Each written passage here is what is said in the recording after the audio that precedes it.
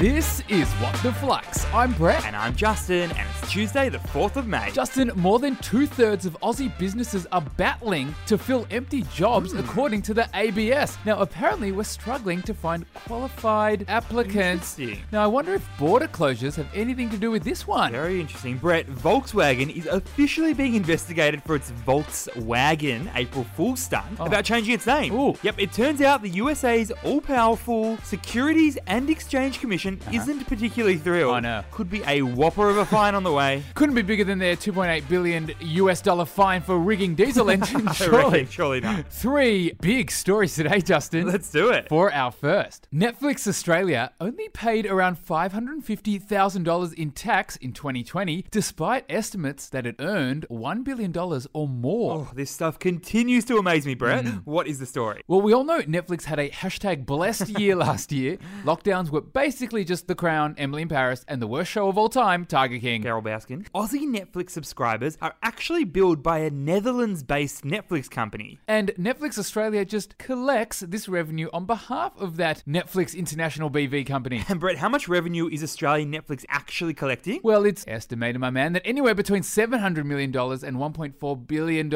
i.e., fair to say, not small. Not small at all, but the Australian Netflix arm just recorded and paid tax on revenue of $20.5 million.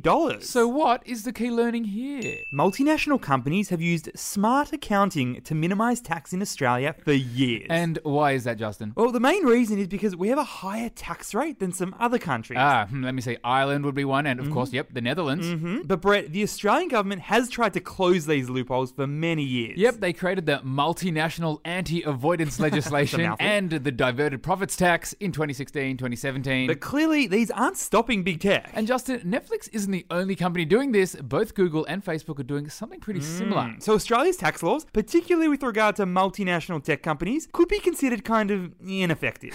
For our second story, the Australian retail giant that owns Peter Alexander, Smiggle and Just Jeans has given in to peer pressure and will finally repay JobKeeper's subsidy. It was only a matter of time, but it did come pretty quickly. Yeah. So what's happening here? Well, back in March, Premier Investments said, nah, no way, we are not paying back JobKeeper. That was in relation to $15.6 million that Premier Investments received of JobKeeper payments between July and January. Not to mention the $69 million it received for all of last year. Now, Brett, at the time, the company was claiming that the money would be quarantined just in case more lockdowns came Australia's way. But now, Premier Investments is changing its tune big time. They're saying that they will repay the Australian Tax Office the $15.6 million that it received in the 6 months ending in January this year. So what is the key learning here? COVID-related government stimulus seems to have worked very well for the Australian corporate sector. Now that we are more than a year on from global COVID lockdowns, it's worth considering how effective JobKeeper was for Australia. Talk me through it. Well, as it happens, the JobKeeper program actually helped increase the profits of about 10% of the Aussie share market's top 300 companies. Very interesting. And Brett, if we zoom out, Premier Investments now joins a crew of companies that have repaid their JobKeeper money. We're talking Domino's, we're talking Toyota, Nick Scully, and plenty more. But several still have not. Yep, we'd be talking Qantas, Crown, and Harvey Norman there. All eyes on this lot.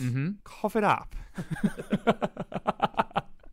For our third and final story, the Aussie share market is looking likely to introduce crypto-based exchange-traded funds, aka ETFs, over the next year or so. Insane how crypto's gone through a boom, a bust, back a boom again. What is the story? Well, 4 years ago, after a beautiful boom, Justin, crypto well and truly went bust. But in 2020 and so far in 2021, we've seen a massive groundswell of support for basically anything crypto. Bitcoin, booming. Dogecoin, booming. Ethereum, exploding. Yep.